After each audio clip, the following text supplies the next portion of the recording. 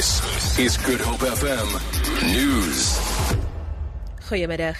Dit lyk in die stadium nie asof enige Suid-Afrikaners dood of beseer is in die terreuraanvalle in Brussel, België nie. 'n Woordvoerder van die Departement van Buitelandse Sake, Nelson Gwete, sê die Suid-Afrikaanse ambassade in Brussel hou die toestand dop en sal die regering op hoogte hou van enige inligting wat in die verband na vore kom. Die pas aangestelde hoofsweep van die ANC, Jackson Mthembu, sê hy is gereed vir die taak wat hy opgelê is. Hy is die afgelope naweek aangestel as hoofsweep van die ANC in die parlement.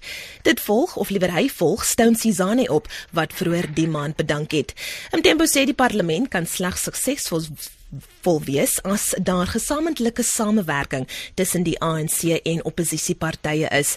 Hy sê sy hooftaak is egter om te fokus op die caucus van die ANC.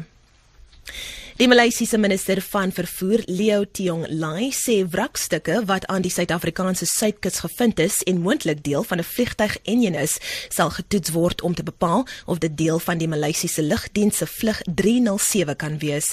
Die vliegtuig het 2 jaar gelede verdwyn.